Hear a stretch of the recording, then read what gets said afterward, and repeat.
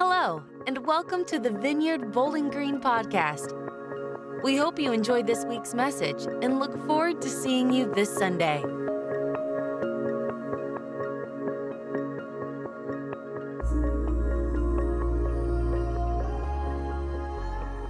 All right. Well, we've been talking a lot about community recently, and we do record those messages, and they're on Spotify, so feel free to check those out if you haven't. But this morning I want to discuss really something that I think is pretty significant and not really discussed too often in churches from this platform, really. And I want to present this morning to you a problem, okay? And then I want to talk about a few ways to help combat the problem. And the problem that we're going to discuss this morning, it's something that has been one of the oldest temptations of all time. It's really the temptation of power, essentially. But how does this temptation affect community? And how does this temptation affect a church in particular? But also it can affect a family. It can affect a business. It can affect your tribe of friends, because it's something that we all deal with, and I don't really think we realize exactly how often we do deal with it. And like yeast in baking bread, once this is introduced, it begins to fill and it begins to spread. And this problem, it's something that really influences the way we think. It influences and motivates the conversations that we have. And it has actually influenced the very structure of the church, how we actually design church and positions and organize. And so let's start in Luke chapter 9, verse 43 through 46. And again, we don't really have anything on the screen other than my face. But so get a little old school, get a pen and paper out, or get your phone out and write these scriptures down. We're going to go through a lot of scripture this morning. But let's start in Luke chapter 9, verse 43 through 46. It says this, "And they were all amazed at the greatness of God, while everyone was marveling at all that Jesus did. He said to his disciples, 'Listen carefully to what I am about to tell you. The Son of Man is going to be delivered into the hands of men.' But they did not understand what this meant. It was hidden from them, so that they did not grasp it. And they were afraid to ask him about it." But here's where we're actually going to focus in. It says, "An argument started among the disciples as to which of them would be the greatest." An argument started among the disciples as to which of them would be the greatest. So in the past, I've read this scripture and thought about the context and not really about how it's relevant to us today. And I thought about, clearly there were some disciples trying to be like Jesus, and so they argued who was maybe second in charge and perhaps the greatest among them. And now this seems to still happen to this day. That's the problem. And I'm not talking about a friendly spirit of competition. I'm not talking about a friendly debate. I'm not talking about a competitive work environment either. I'm talking about an evil spirit of discord, of strife, contention. This is something we still fight about today. Maybe not publicly, maybe not in the forms of arguments. We don't really come out and say it like this, but we see it played out in community and in churches all the time. It might not be through arguing, but maybe through gossip, maybe through slander, maybe through judgment. I don't think we pay attention to when we sow this thought amongst each other, and we don't understand the grip that it takes on the ministry and the work that we all do. And I really believe that within this large picture of the church, there is a condition, and oftentimes it's unaware perhaps, but there is this condition of this life and death contest within a church community. And I think it's important for believers to notice it and eradicate it within themselves, because it's a dangerous enemy that every community can face and will face at times. And I really think when we're talking about community, you can't skip this part, because it can build and it can breed this distrust within a community. And let me just say, this issue isn't the fact that the disciples were arguing. That's going to happen. Arguments are going to happen. And I'm a firm believer in working out issues and making each other stronger. The first scripture I actually read in this entire series was Proverbs 27:17. As iron sharpens iron, so one person sharpens another. I get that. But what we are talking about today is not the argument, but the root behind the argument. The issue is what they are arguing about. Who is the greatest in the kingdom among us? It's something we only discover and start to participate in, and maybe start to even believe when we start comparing ourselves to each other, and we start making judgments about each other. And each and every one of us has a gift. I really believe that. But we still deal with this idea of someone else having more influence than us, having more power than us. And I hear it all the time. And I hear pastors talking about other pastors, and I hear churches talking about other churches and other denominations, and the church. I hear people inside. Our church is really, really good at this, but it happens. It's just part of being together. But the church is the best at the "I love you, but" conversations. If church folks spend as much time complimenting each other and thanking God for each other and reproducing the gifts inside of each other and edifying each other as they do, softly criticizing each other and critiquing each other, then I think it would be it would look a little bit different. But we all do this a little bit, right? We are the best. The church is the best at the "I love you, but" conversation. And there is some value in critical thinking, and I do it too. But most of the time, we turn that critical thinking into where it becomes wasted on negative thoughts, and we end up taking the grip of something that is God's. It's like a water hose. When we kink it, it stops, right? And oftentimes the Holy Spirit is moving through someone, and we just don't receive it because maybe it's different, or we think we can do better, or we do it differently. And so what do? We kink the hose. So that's the problem I want to discuss this morning, because I hear this stuff all the time. And this isn't, some pastor just feeling insecure and saying, hey guys, don't talk behind my back and break down my messages. That's not what this is about at all. Okay, it's about the temptation of not being satisfied with the work that God is doing in each and every one of us, and receiving the ministry that each of us have, that you guys have, and speaking life into it and not speaking death into it. That's what we're talking about this morning. And the first way that we combat this evil discord and this disunity and this distrust is the easiest thing, right? It's by watching what we say. And we're going to go over about 5 or 6 different things. But this is the first one. It's by watching what we say. Oftentimes we combat our evil thoughts most effectively if we just refuse to allow them to be expressed in our words. In James we read that whoever holds his tongue in check controls both mind and body. So with that said, there must be a priority. There must be a value as believers to hold ourselves accountable for the words that come out of our mouths. And this isn't to prohibit speaking what God is asking of you, okay? This isn't to keep everybody silent. We'll get into that. That's actually the last one we're going to talk about. But I don't think we understand the negative opinion we have on others, especially in the church, because we are still gripped by the temptation of, I am greater than they are. And maybe we don't say it like that, but that's oftentimes how it's activated and slowly leaked out. James 4:11 through 12 says this: brothers and sisters, do not slander one another. Anyone who speaks against a brother or sister or judges them speaks against the law and judges it. When you judge the law, you are not keeping it, but sitting in judgment on it. There is only one lawgiver and judge, the one who is able to save and destroy. But who are you to judge your neighbor? Who are you to judge your neighbor?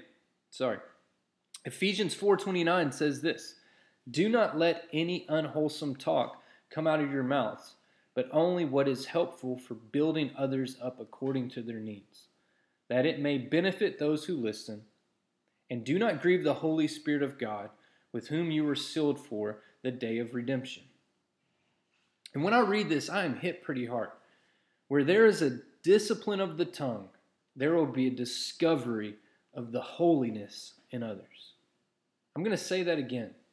Okay, when there is a discipline of the tongue, there will be a discovery of the holiness in others. When we cease poor speech, when we will be able to cease from constant scrutiny of the other person, we will cease judging others, condemning others, and limiting to how we receive a product of the kingdom of God, which is each other. When we think that we are greater than others, when we think our opinion is greater, we are saying, this person is wrong, and we're not receiving them for who they are.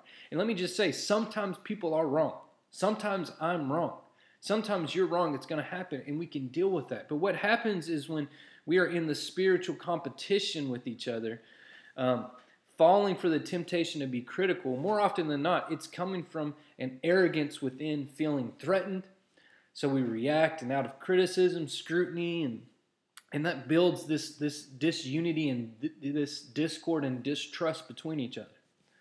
So what ends up happening is this, and this is really kind of a good perspective, I think, and it's something that I've picked up over the years that I think is beneficial. This is what happens. We don't fashion the other person according to the image of God that they really are. We see them just below that a bit. And we miss something because of usually something very petty or something sinful that's in our hearts. You see, the kingdom of God, we all have something to give and we all have something to take. I say that 1,000 times a year. We really depend on each other. You have been given a gift, and your gift makes me stronger. And each individual is an indispensable link in a chain. And we have to view the kingdom of God as such, not threatened by each other, but with trusting one another. And that should be the default. And I think one of the best ways to do that is to practice the discipline of the tongue. And I really believe, I'm going to say it again, when we practice the discipline of the tongue, there will be a discovery of the holiness in others. Number 2, the other way to combat this problem of am I greater than you is by the ministry of meekness. Romans 12, verse 3. For by the grace given me, I say to every one of you, do not think of yourselves more highly than you ought, but rather think of yourselves with sober judgment in accordance with the faith God has distributed to each of you. So we have to be confident in Christ, but humble within ourselves, confident in our identity in Christ, knowing it's the strength of God inside of us. We are vessels, we are carriers of God's glory, and we are powerful, and we are marked for great things. I believe that. I believe we are marked for great things. You are significant, and you serve a purpose. But guess what? We all are. We are all marked for great things. And until we operate out of God's big plan and God's big grand scheme for all of us participating together as one body, right? We have to understand that we are called to be humble, obedient servants, right? It'll be hard for us to understand the value of meekness, and the value of meekness helps us believe in one another. Dietrich Bonhoeffer says this, and I'm going to quote him twice today. He says this, only he who lives by the forgiveness of his sin in Jesus Christ will rightly think little of himself. He will know that his own wisdom reaches the end of its tether when Jesus forgave him. So, we're not supposed to just think of ourselves as sinners, but we're supposed to think of ourselves as saints. But meaning we can easily max out our own, and we need to live in the power of redemption through Jesus. We max out on our own. But Jesus redeems us, transforms us, changes us. The Holy Spirit gives us power. And after we accept Jesus, we must believe that the good work that is produced from our lives comes from the same source that is produced in other people as well. And we have to operate out of humility. We have to operate out of meekness. And we have to be humble and understand that, I am not the greatest, but together we are great. Together we are great. Number 3. Okay, so we've gone over 2 so far, right? And that's the discipline of the tongue. We have to watch what we say, right? Number 2 is we have We have to be living in meekness, right? And the third thing is the ministry of listening.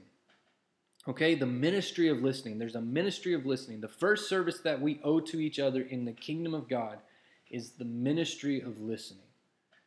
Just as love to God begins with listening to his words, so the beginning of love for each other is learning to listen to one another. Now, I'm going to back up just for a second. So I actually thought about putting this one first instead of third. It's the ministry of listening, right? So we should do this first. If it's the first service that we owe to each other in the kingdom of God, then why is it not the first point that we're talking about? Because oftentimes after dealing with a 3-year-old already this morning, you have to say over and over again, you're not listening. Stop talking. You're not listening. Stop talking. You're not listening. Stop talking. So I think oftentimes once we learn to have discipline with our tongue, in that void, we learn how to listen. And just as love to God begins with listening to his words, so the beginning of love for each other is learning to listen to one another. It is God's love for us that he not only gives us his word, but also lends us his ear. I really believe that. I absolutely believe that. Christians especially, pastors are very guilty of it. Absolutely guilty of it. I'm guilty of it. So often think that they always have to contribute something when they are in the company of others. It's so easy to forget that listening can be a greater service than speaking. Many people are just looking for someone to listen, right? And for a conversation where they can just kind of speak and someone listens. We don't have to prove we have all the answers all the time. And Christians are so good at speaking, but not usually the greatest at listening. And again, I'm going to quote Dietrich Bonhoeffer, and he puts it this way: he who can no longer listen to his brother will soon be no longer listening to God either. He will be doing nothing but babbling in the presence of God too. So we have an obligation to listen to one another and build a habit of listening and being quiet before we speak. Number 4, we're not going to spend a lot of time on this one because we already have. We have spent a lot of time on this lately. But radical generosity, guys. The ministry of helpfulness. The ministry of helpfulness. No one is above the act of radical generosity. No one is above the act of helping. And we must be ready to allow ourselves to be interrupted, because that's what it is. It's an interruption most of the time. It's an inconvenience most of the time. And we have to be interrupted and be comfortable with being interrupted by God and investing in each other, even when it's inconvenient, even when it's tough, right? So the ministry of helpfulness. Number 5, the ministry of bearing. So what does that mean?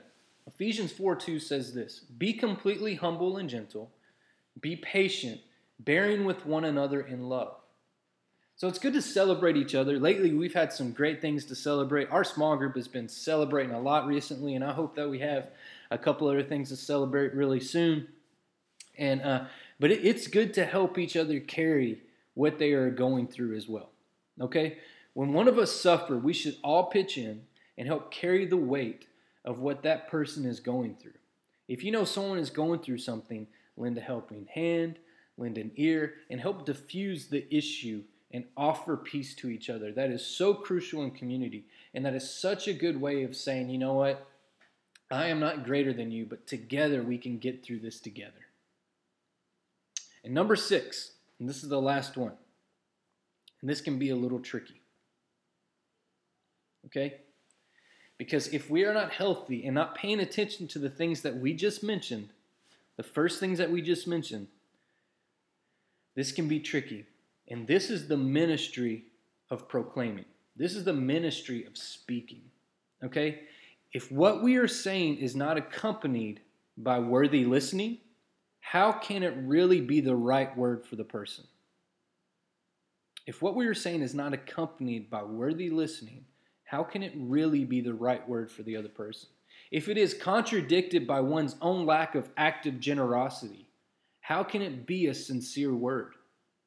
If it is not from a spirit of bearing, but from impatience and the desire to force its acceptance on others and to force this authority on others, How can it be the liberating, healing word?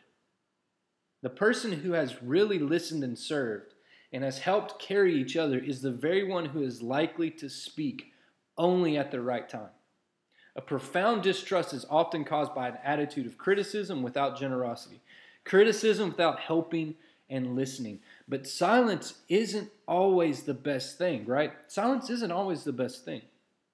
And you can operate and proclaim still out of humility, still from listening, from generosity, all these things, right?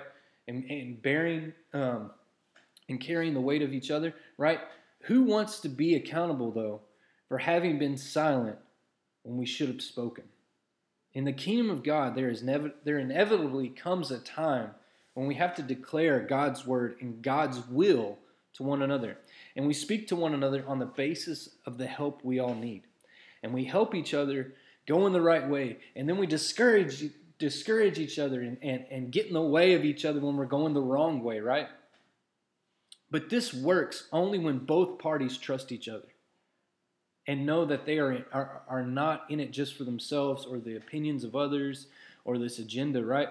Why should we be afraid of each other since we have the humility and the fear of God in our lives? And this is why we have community, to help each other and to edify each other. And that cannot be done in silence. But the practice of discipline in the kingdom of God begins in the smallest circles. Okay, that is so important. The practice of discipline in the kingdom of God begins in the smallest circles. We have to be careful about what we're saying and thinking, even in private or just one-on-one, and that starts to breed, right? That starts to expand and breathe life into something. Are you just complaining about someone else? Are you being negative about something? And all of this plays a huge role in what we're proclaiming and what we're putting out there.